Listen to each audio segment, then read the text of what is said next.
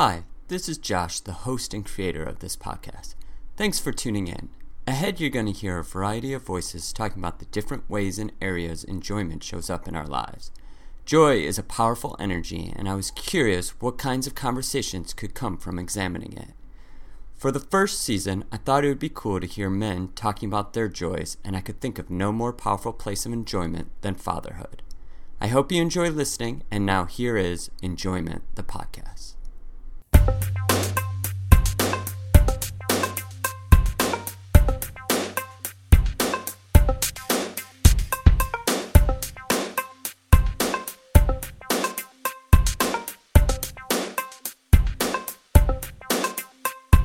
Hey, dude. Hey. Thanks for coming on. I was thinking how I should start this out, and I was thinking I would tell you a story from my day to kind of set the mood. This is my day yesterday. I go and I see a client. I leave the house 9:30, and I come home at noon. And Tobias is like psyched, greets me at the door, and he, you're ancient. And I'm like, what? I'm ancient? He's like, yeah, I just feel like you've been gone so long. It's been so long since I've seen you. And I just, yeah, right? Like, yeah. I love, it's so nice to have this person in my life that, how do you not delight in that greeting, coming home, in the way he's communicating to me? It's just so fun to have this person that just brings this, and coming back from work, how better to enter my house, and then he's just like, can we play? He's just so psyched to play with his dad. Yeah. I said to my therapist later in the day, I was like, how do I have a bad day when yeah, with that, right? My day is perfect. Hour I hung out with him and we played, and that greeting, it just warms you. That's my story to set the mood of that's what I want to talk to you about, those moments. I'm sure we have things in common. I'm sure we have different things touch our hearts differently, but it's fatherhood presents this amazing warmth, love, delight, joy, whatever word you want to use. It just seems like it presents it all the time to me. I guess that's where I'll start with you is, are you finding the same thing? Is it just lighting your heart up? Is it surprising you? Is it where is your joy in this experience? And you have two of them, so I'm sure you have, Yeah, right. So, Josh, let me piggyback first on the greetings coming in the door from my son, who's going to be 5 in May. I'm usually home in the late afternoon. I do the cooking for dinner. He and his mom and sister pull in the garage. He opens the garage door to the house, and then he starts walking up the stairs and says, "Dad, what you make?" And then I say, "Oh, well, I've made this great dinner, including this, this, and this. You're going to love it." I don't like that. Four out of the 5 weekday nights. I don't like that. And, and sometimes I get annoyed by it, but also I'm like, the reframe is that, okay, I'm providing nourishment, and he trusts, select some things that he's going to like, and he has a say in it, and he feels like he can bargain with me, and we can negotiate, we can come up with something together, which demonstrates a lot of implicit or innate trust, that he and I have developed over time. And it's interesting to kind of think about these offhand comments, but also the depth of them and what they actually mean. I really do kind of get a kick out of it because I expect it now, and so I'm like, he's keeping me on my toes. I gotta come with it, And so we can kind of play back and forth in a way that I haven't been able to do until he's this age, and he has this vocabulary and this type of confidence and kind of functionality and all that stuff. And then the little girl, who's going to be 2, she comes up the stairs kind of struggling at times, schlepping backpacks and stuff, but wanting to do it all by herself. She just runs over, arms open, and gives me a big hug.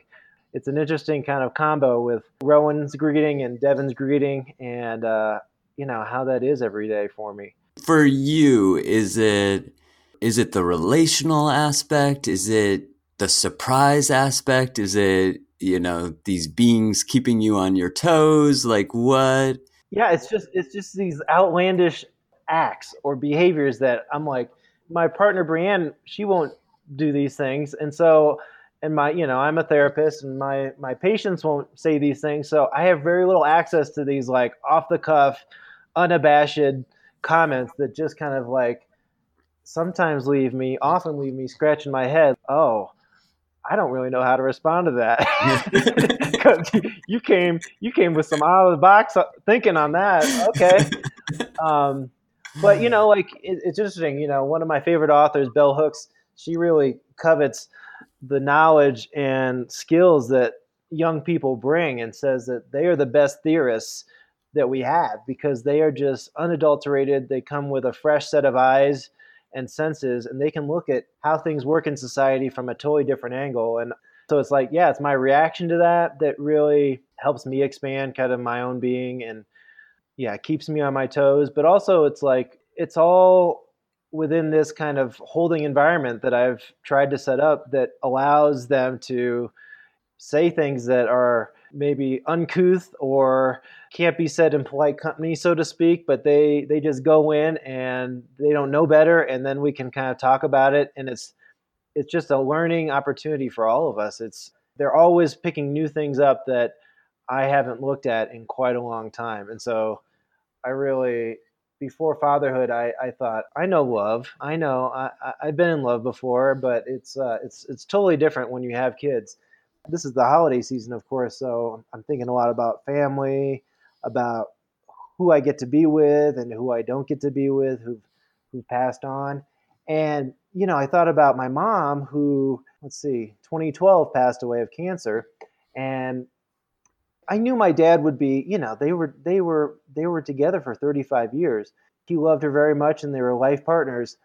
But the bond between a child and the mom, or child and the dad, I think is just, there's nothing like it. You can be married with someone and or be with someone in a romantic relationship for so long, but it doesn't come close, I think. And it made me think then, now that I'm a parent, that wow, this is okay. So this is kind of what this is all about. This is the depth and the intricacies of this relationship that holds so much kind of weight and responsibility and power. That makes me feel really, really good that my son entrusts me implicitly, like when we're wrestling or we like to dance. Some of my kind of favorite things that bring me joy or make me come alive as a dad is, just dancing. I mean, it's fun as hell. I love dancing. I love music. It's something that we can instantly bond over in this like language that's almost nonverbal, and it's just movement in the living room. Rowan has gotten really into kind of breakdancing, quote unquote. And I'm all about it. I'm like, yeah, man. I get down the floor.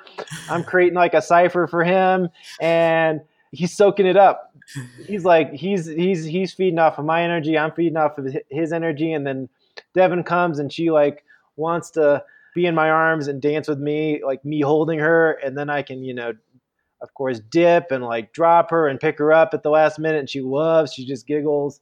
It's those type of things that really kind of bring me a lot of life as a dad, where I may be as tired as anyone after not sleeping very well the night before because this kid or that kid was sick, or we just got thrown up on, or whatever it is, but this is the redemption, right? Totally. Yeah, there's a lot of threads for me to pull from. What strikes me is these kids reminding us to play and reminding us to like be in the unknown. Just how amazing to be reminded to go back to those places. Yes.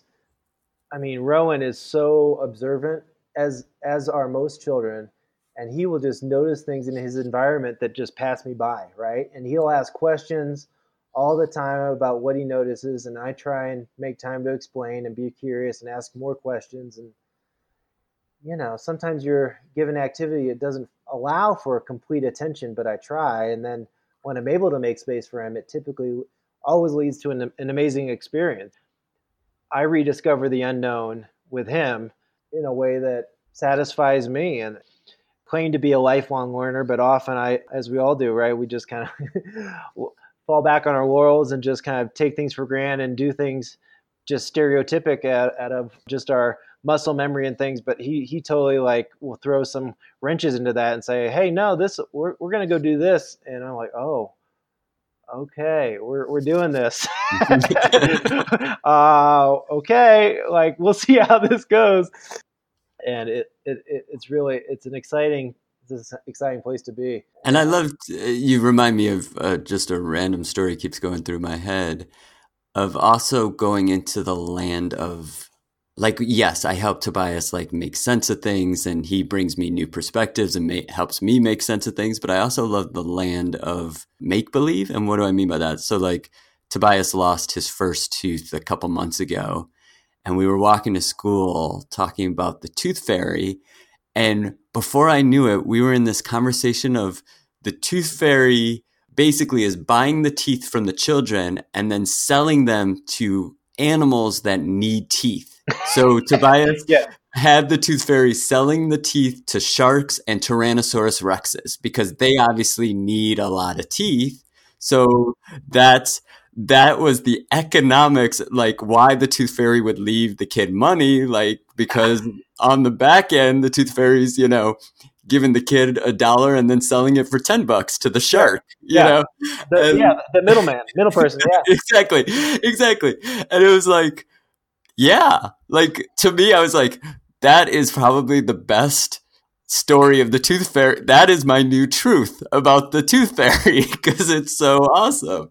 I mean, like, my dad who moved to Colorado Springs last March has, really become a fixture in the kids' lives. And he comes over for kind of Sunday night dinners and stuff. And, Rowan's been really into PJ Masks and everything is about a PJ Masks plot. And they're like only like 20 seconds long. And then he's on to the next plot. But he's trying to like wrap anyone in who's going to be a character.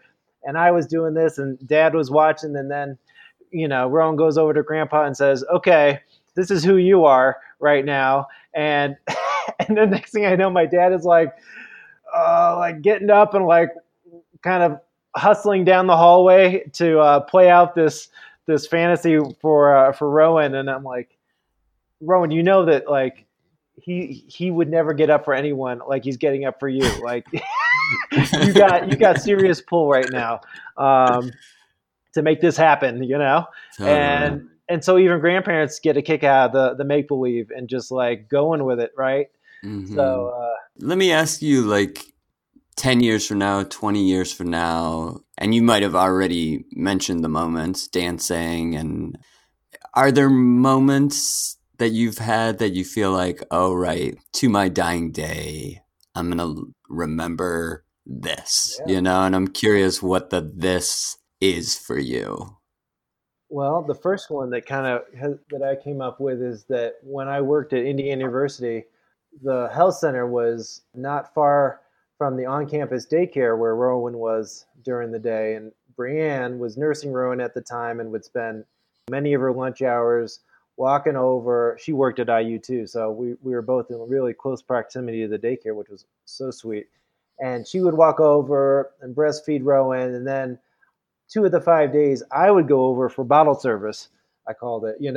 I would take my shoes off and go into the midst of these like 6 to 8 infants, sit cross-legged and hold a bottle to Rowan for a while.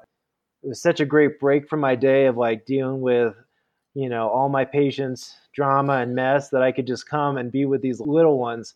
And they'd just be curious. They'd be tugging on me and Rowan's just looking up and like just getting all his needs met in one foul swoop. And it was, those are the kind of things that we're really going to hold on to. And then we first moved to Colorado. I didn't have a job, and well, I did. It was daddy daycare, and I remember living in my parents-in-law's basement and putting Rowan in the stroller to walk around the subdivision every day. It was about a mile around, so I would hit that several times, and it was just fun, like sweating and getting a workout and just bonding with him in this like active way. And then, of course, nap times, right? When I remember like just struggling to get Rowan to sleep when we first started out. And we were so anxious that we weren't doing any of the co-sleeping, which we do now with Devin from day one and have been doing for 365. Uh, but, we were trying to get him, like, we get him up out of the crib and we go over to this comfortable glider chair and has just experienced so many moments of tired child and tired parent. And I just hold on to those memories of kind of rocking my children to sleep for naps or at night, just trying to realize that in a blink of an eye, we're not going to be doing this anymore. Trying to just soak up those moments and give into my own sleepiness and pass out with him or with her. And knowing that these moments of like me holding my child as they sleep are going to be gone in the blink of an eye. And those are the things that I'm trying to hold on to as long as I can. Yeah, and it sounds part of your heart has lied in being able to be the nurturer. Is my sense of the memories you offered up right now to me is just really feeling blessed that you got to be a nurturer role. Yes. For any realized man in 2019 or 2020, that's sometimes hard to come by, right? And we have all these messages. It's getting better, but still all these messages about that's female-oriented work or a woman's job or things like that. And yeah, I mean, Brianne, I really have tried to flip the script and really try and do as much stuff equally as we can. I mean, I can't breastfeed, unfortunately, but like I can try and get as close as I can to that closeness and that bonding that happens just automatically, right? Getting over my own narcissism of like, I can't replace mom. I can get really close. Like I can really try and be nurturing and just do it in a different way, have a different energy about it that can be a good model for both Rowan as a boy and then Devin as a girl growing up and seeing how men can do this. We have the capacity to do this. So Rowan can say, okay, I have the capacity to do this. And I see it. We were just at his holiday party and the kids are in a circle, all the parents with their iPhones out, taking video of like these songs. And then everyone's divvying up the hot chocolate and we got cookies going around. And Rowan is like jumping up to the teacher and like getting all the cookies and passing it out before he sits down and has his own cookie. Brianna were just like, yeah, Rowan just does that. Like he's always trying to kind of give and be helpful and be kind of involved. I hope that continues. And I do think though that if I can continue to practice these nurturing roles and doing these things that he and I and Devin and I can have like solely as our own time, where Brianne has her moments and kind of I have our moments, and then we can have our family moments. Rowan loves the fact that I take him to swim lessons every Monday. That's kind of our thing, and he feels special that the whole thing is just dad and Rowan time. And it's fun to watch him try new things and practicing perseverance and resilience when he can't do what he thinks he can do, or even like he thinks he can't do something and then he has a breakthrough and he can do it. And I just have access to those moments that Brianne does every once in a while, but this is kind of my thing with him. It's been really cool. Now Devin's getting into toddler land and toddler world where she's going to be doing all kinds of stuff, wanting to try new things and get up and do things on her own. And yeah, I don't quite know what that's going to look like, but I'm trying to embrace again the unknown of she's going to be requiring me to do things that I never thought I would be doing. And that's going to be good for the two of us. I have a question here, but I'll share the memories that I think I'll always hold on to. And God, it must have been like a year ago, maybe, but we had just come off a vacation with my mom, and Tobias and my mom are really, really close. We just got back and Tobias was, I don't want to sleep by myself. I'm scared to sleep by myself, We've been there. Yes. And I was like, dude, you've been sleeping on your own forever. Like you know how to do this. And he just was staying there. And then suddenly it like dawned on me, oh, you're not actually scared. You're sad. And I was like, hey, buddy, are you just sad that we're not with Bubby anymore? And he just started bawling. And he just crawled into my lap, and I just held him for 30 minutes while he cried. And as I was sitting there, and like still gives me goosebumps, like Sure. remembering it. Yeah. But like I sat there and I thought about my father, how much I would have loved to cry in his arms, Yeah. right? And how much I'm sure my father would have loved to have cried in his father's arms, and how blessed we are that like the environment has now shifted and said like we could do these things. Because I don't think they didn't want to do these things. I think they just were trapped by their culture, their time in life, you know, that really pushed this message. Some of my favorite moments you're speaking to are like when I get to be the nurturer, and my heart, it's great for the kid, Yeah. but boy, it is like amazing for me. Like it's so healing to my heart, and so a part of who I think we all are as human beings, but particularly again for the cage of masculinity or the boundaries of masculinity. Yeah. Being able to have these moments are some of my favorites, and it's incredible. Thank you, Tobias, for gifting me with this opportunity. Yeah, I get it. We were in California this summer, and when we got back, Rowan didn't want to go back to his room. And it's now December 24th, and he's still in our room. And Devin's in our room. I mean, it's like an opium den, like with all the comforters and everything down on the floor in our master bedroom. and Rowan was like, you know, sleeping in different variations of sleeping on the floor in his bed, next to our bed, or up in our bed. And there are these moments where I'm sleeping next to him, or we're just starting to fall asleep, and he like will have his hand kind of skim the surface of the sheet under the pillow, looking for my hand, and then he just grabs my hand and like holds my hand. Oh, how cool is that? Right. And then I'm thinking like, yeah, like you, like I wish I could have done that with my dad, you know, like how much of a better relationship would he and I have had if we would have those foundations set, moments to like build on, right? It's a healing moment, like you said, for everyone involved. Mm-hmm. And it wouldn't have happened otherwise. Theoretically, and had done a lot of work, but like, no. The lessons had to come this way. There was no really other way that they could possibly come but this, you know? Yeah, you know, it transcends all kinds of things. It doubles down on all these theories that I've incorporated into my clinical practice when I'm sitting there in no uncertain terms reparenting for my patients who had massive trauma or neglect. This is what the theory looks like in practice. This is it. This is what all these people are talking about. It's not rocket science, really. It's just like being consistent, being able to say you're sorry, being reliable. For whatever reason, so many of us, men, boys, male identified people, went without for so long.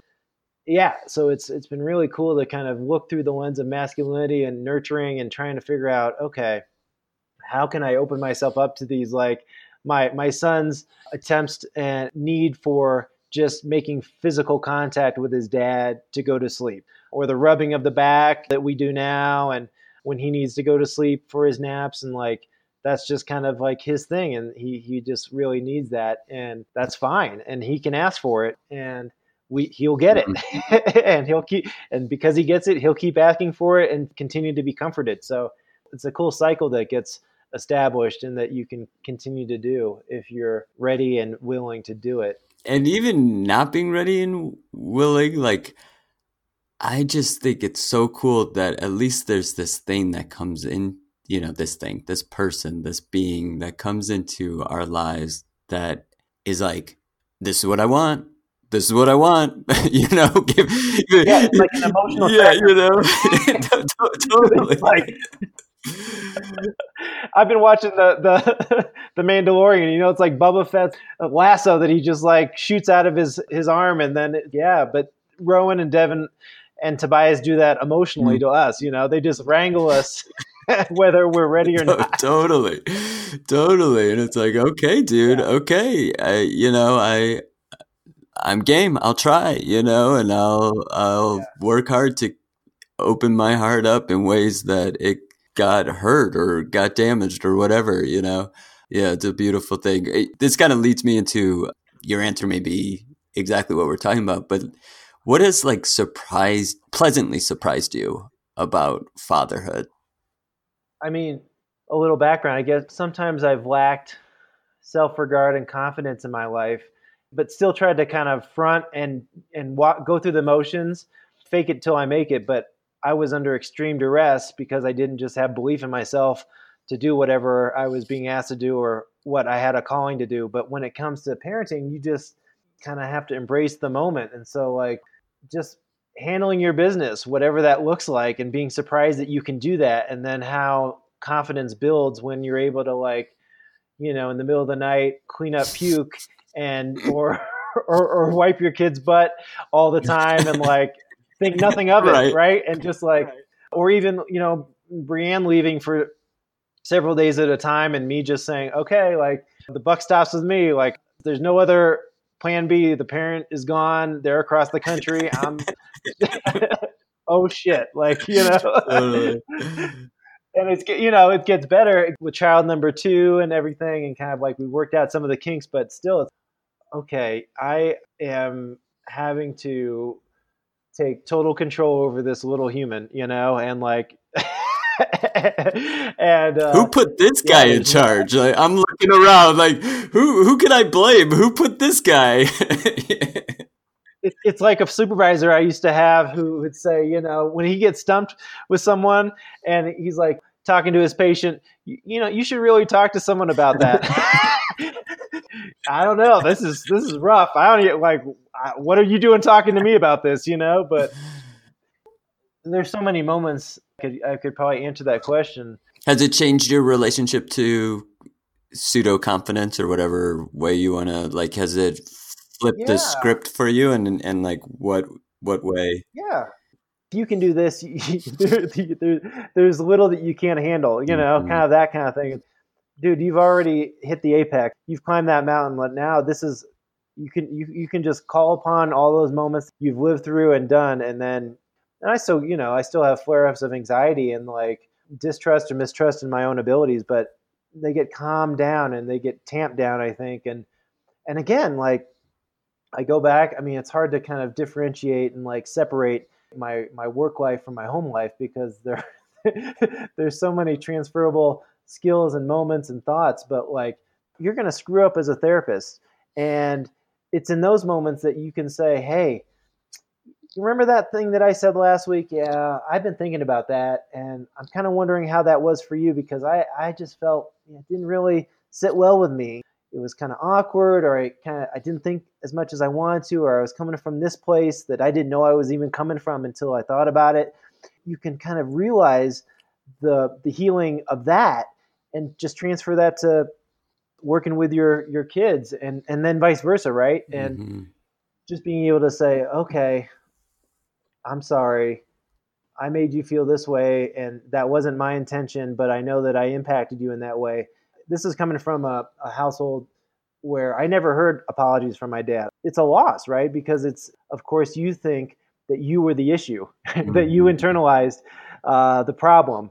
No, it wasn't. It was not your blame to take, but we love our parents and we're willing to save face and help them get through whatever they have to do, even though that's not our battle and we do it unconsciously. So if you can do that, and if I can do that, when I screw up or I've mishandled situations, and then my kid and my child they can apologize because they know that it's okay and it's going to make things feel better and it's going to make the other person feel better and they're going to be able to be closer. Giving myself new opportunities to kind of experience that when I hadn't, or I grew up as an only child. I didn't know what sibling life was, and my wife had 3 siblings, and she knew it full on, but I had no idea. Now I have 2 kids, and I'm able to see this bond, which is wild. It is so close and so like profound that, yeah, it's just kind of otherworldly to me in a way. And I just kind of sit back and I'm like, okay, So when Rowan's crying and his 2-year-old sister comes up and pats him and hugs him to try and comfort him, and it works in a way that sometimes mommy and daddy just can't do, it makes things so much better. It's like, oh, wow, okay. Oh, so that's what I was kind of missing out on, Mm-hmm. And I have friends who are like brothers to me and sisters to me, but it's just not the same. That's been really cool for me to see and to experience as a almost like a participant observer, like I'm like a anthropologist in this ethnography. Whoa, I'm just taking these mental notes about what I'm watching right now, and this is not something that I'm used to seeing. And Brienne, I will like in some of those moments where she's around and we just look at each other like and smile. This is it. This is the good stuff. You can kind of like make eye contact, sideways glance, and just like, wow, like that was cool, Mm-hmm. and then we're on to the next thing, right? But it's like trying to pause in those moments and say like, this is a bond that is unrivaled, that will last a lifetime, kind of like a mother-daughter, mother-son, father-son, father-daughter bond that is just unparalleled, that can't be manufactured or replicated in exactly the same way. Dude, so beautiful, and I appreciate you sharing all those lessons and learnings. And I was sort of chuckling to myself because I was like, here I know you have a PhD, so you've like done some schooling, but your kids have schooled you. Like, like I'm like, damn, I On the think he's playground, learned. I got schooled. Yeah, you have learned some shit, you know. Like, I feel like PhD's got nothing on the lessons that your kids have taught you, you know? It's beautiful. And that's the gift, right? That's the amazing. The way it should be too, right? Yeah, yeah, Yeah. yeah, Yeah. And what a joy. I mean, I think for me, one of the like great surprises is, yeah, I'm here to like nurture and teach Tobias, but dude he is my teacher. I am so much the student. Real talk. yeah, That dude's the teacher. I'm the yeah, student. yeah. And I'm just learning. And it's beautiful. Yeah, I mean, I don't know, like what we've been kind of skirting around and thinking about is how it changes my relationship, our relationship to masculinity. And it's provided lessons that I could never have found in a textbook or on a training video or whatever. It's just like I had to live it. A new schooling. I'm kind of wondering what the next class will be, or the next semester, or the next grade as they also mature and grow up. I mean, it's Mm-hmm. going to present with all kinds of new things and new challenges. I don't know how that's going to be when my kid maybe doing something quote unquote girly on the playground and the boys make fun of him and he's crushed, right? Like, how do Mm-hmm. you, those are the moments that really scare the shit out of me because we found ways to do it, but we didn't come out unscathed. Some days I didn't want to go play rough and tumble or go play football. I wanted to play, Barbies for whatever reason. I felt like I couldn't do that, right? And so, Mm-hmm. but I want Rowan to have access to all of that. I know that the sanctioning and the policing of gender is what it is, and it's getting better. But there'll still be those moments where it's like, okay, here's that again. Oh, we still got to deal with this shit, you know. Mm-hmm. Mm-hmm. Um, in some ways I feel prepared to handle that, but then it's almost like it's a vicarious trauma too, because you have to relive your own shit, kind of process your own shit and do it in a boundaried way where you're not, over identifying with your kid's struggle and then projecting your shit onto them when it may not be like that. It may be a little bit different and you got to, wade through those waters. There's definitely going to be some threads that bind us together in that way. And as much as I, my drives and when I have some alone time walking around or walking the dog around the neighborhood, I try and think about like anticipating these things. Like, what's my line going to be, like, Mm-hmm. and at some level, it's like nothing can prepare you for that. And it's going to be good for them to see like how emotive you're going to become or how expressive it might be for you to talk about these things because they'll realize the gravity of that for you and be able to kind of help you with that too in a way. Your son is a little older and is now on the playground and in grade school and dealing with some of that stuff. Have you found yourself having those talks yet? You know, I would say not directly, but of course I see it, right? The genders have already started. The boys are kind of playing with the boys, the girls are playing with the girls. Yep. Self-segregation. Self-segregation, right? It's not, and there's intermingling, and there's not, I think for us, it's been more the combo of like introverted versus extroverted versus the gender conversation, because Tobias basically isn't interested in playing with anyone. Mm-hmm. So it's not that he's having a problem of like, should I go over there, or should I go over here, or should I try to play this with these people or this with those people?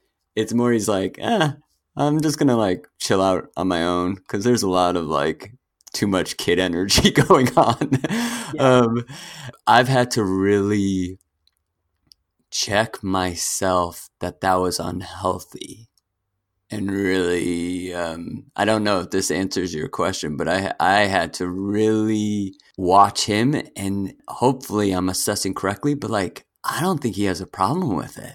So there's not a problem with it. He likes sitting by himself. He likes walking around by himself. I've tried to really, we're sort of speaking about like, I'm extroverted. I was always about, so like I've tried to just really celebrate that and honor that. And it's not a problem until it's a problem. Right. Yep. And Kirsten's really great about this. I love like Tobias, since he was like 5, knew the word misogyny, right? And he was good. Like we'd read a book and he'd be like, that was misogyny. And we'd be like, yeah, right, Tobes, that was totally misogyny. Like there's no reason like the woman can't do what the guy wants to do, and vice versa. There's no reason the guy can't do, what the woman does. Sure. Sure. That's so great. That's so great. At this point, my son is like, that's not very nice. That's his equivalent. If he sees something that's unjust. And then he looks to me or mom and says, right, Dad? Right, Mom? That wasn't very nice. And we're like, yeah. And then, but I gotta start breaking him off with some misogyny. Yeah. I give Kirsten gets all the credit on that one. She was like, this boy is going to understand this word and understand it early, So I want to flip the energy just for, I appreciate going here in the questions and the future, but I want to actually flip reflective to the past and ask you, like, what are you proud of as a father? Having looked at what you have done, what are you proud of? I know I threw you 180 because we were talking about what we might not be good at, but now I'm asking you what. This is the script that we need to be on. So here's kind of something.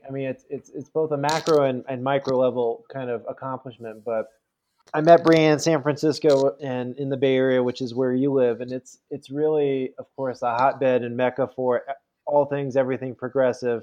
Not without its shit and underbelly, but I really was able to, during my 6 years there, really have a footing when it came to like, okay, this is kind of the person I can be. I didn't really know that growing up in the Midwest or being out here in the East Coast, but in San Francisco, it's like, yeah, you can do that, and there's a place for you, and there's a place for everyone in certain ways. But then we moved to Indiana, and now we're in Colorado Springs, which is a very conservative place. Just extra in everything conservative.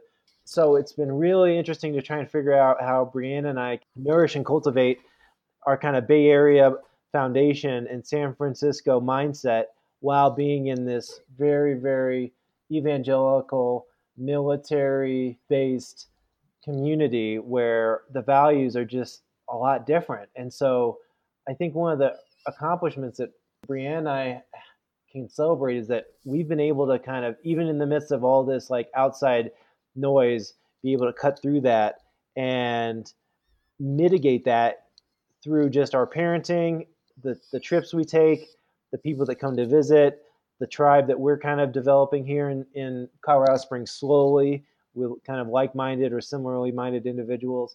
It's a hard fucking work to do that. That takes a lot of, it's like Kirsten, introducing the word misogyny. That's a conversation. That, and at the end of the night, when you're dead tired, that takes some doing.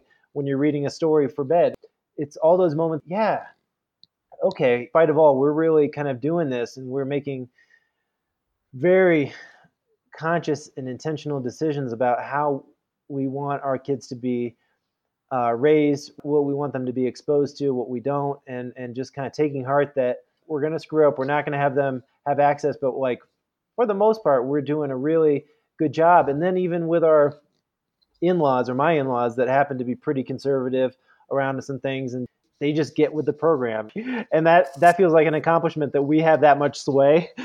Because we have the grandkids, and if they want to see the grandkids, they kind of have to like kind of limit some of the things that they would say or practices they would do, and just be where the kids are and where we are. So I would say that's one major accomplishment that I feel like we've had and that we can be proud of.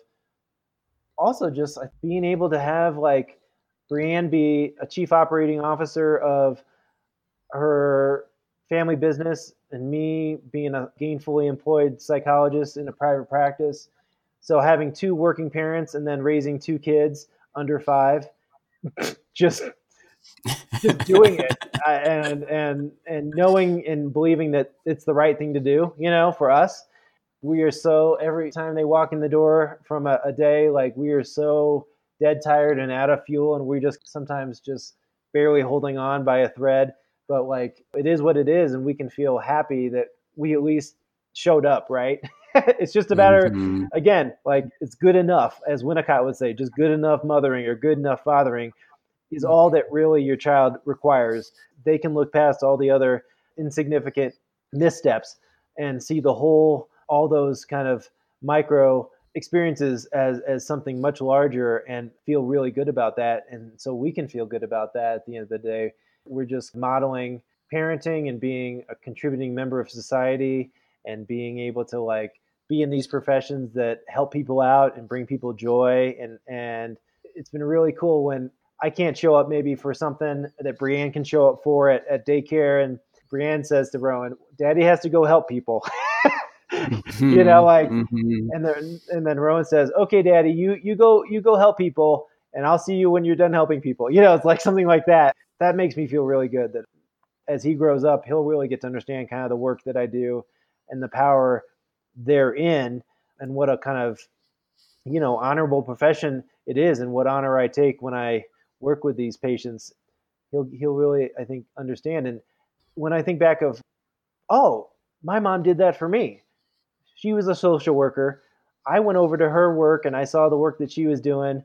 I saw how she treated the janitor of her day center, and then how she dealt with the boss of the day center. Like, everyone was on the same level, and she really kind of emboldened me to do similar work and feel really good about that.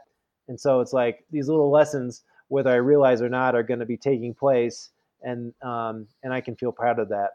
The word that comes to my mind is role model. Like, I hear you taking a lot of pride in, being a role model and a positive role model for your children. And that's awesome. And you are that, without a doubt. I obviously know you. And what a cool thing for you to be proud of, and kick ass at. We're rounding the bend. We're both therapists, so I work in like 50-minute chunks. So unfortunately, it looks like we're running out of time for today. We're gonna have to bookmark this. Signing off. Totally. I need a catchphrase, right? I'll just give you some open space. Is there anything about fatherhood that I didn't directly ask you about that you'd like to throw in the mix? Is there anything? Yeah. I if anything, just by like spending this hour with you and kind of consolidating a lot of these thoughts that I have intermittently, but getting it down, getting it recorded, and having you guide makes me think like, you're right. This type of dynamic needs replication, and there's a lot of value in that, especially for fathering and dads trying to figure out how to do something differently, but having no model for that, just kind of making it up as we go, but not having to do it in isolation, which I often feel given kind of my circumstance. Trying to kind of come around and, why do we have to recreate the wheel when someone across the country is doing something a little differently that we can learn from, but how to kind of create that venue for this to happen for men, I think is a really important question and opportunity, Totally. And even just, I mean, we're boys, and yeah, it's just nice. Even I'm not sure how many times like we've done this, right? And here we are, like the type of fathers we want to be, and the type of men we're trying to be, and we're not even doing still, And so like, what a joy, even just for our relationship, to get the chance to geek out on fatherhood and talk about and hear your stories of where you come alive, and get to share my stories where I come alive, and I really, I appreciate you doing the podcast, but I appreciate it too, just on a friend level, getting to bond with you and hear. Yep. Thank you for doing this. Thank you for sharing it and being open. And I super appreciate it, buddy. With all the cancellations, we were able to make it happen on Christmas Eve, no doubt. It's like I'm in the house by myself on Christmas Eve talking about masculinity and childhood. I'm like, this is pretty cool. There you have it. As always, thank you to my guests this week. Thank you to my buddy Justin Reed for the music you hear. Thank you to Tobias for making me a father. And thank you, the listener. Share the joy by rating and reviewing this podcast, or by sharing it with your friends and family. Tune in again for another great conversation. And check out joyfultherapy.com to see the other projects and services I offer. And I look forward to speaking to you again soon. Bye now.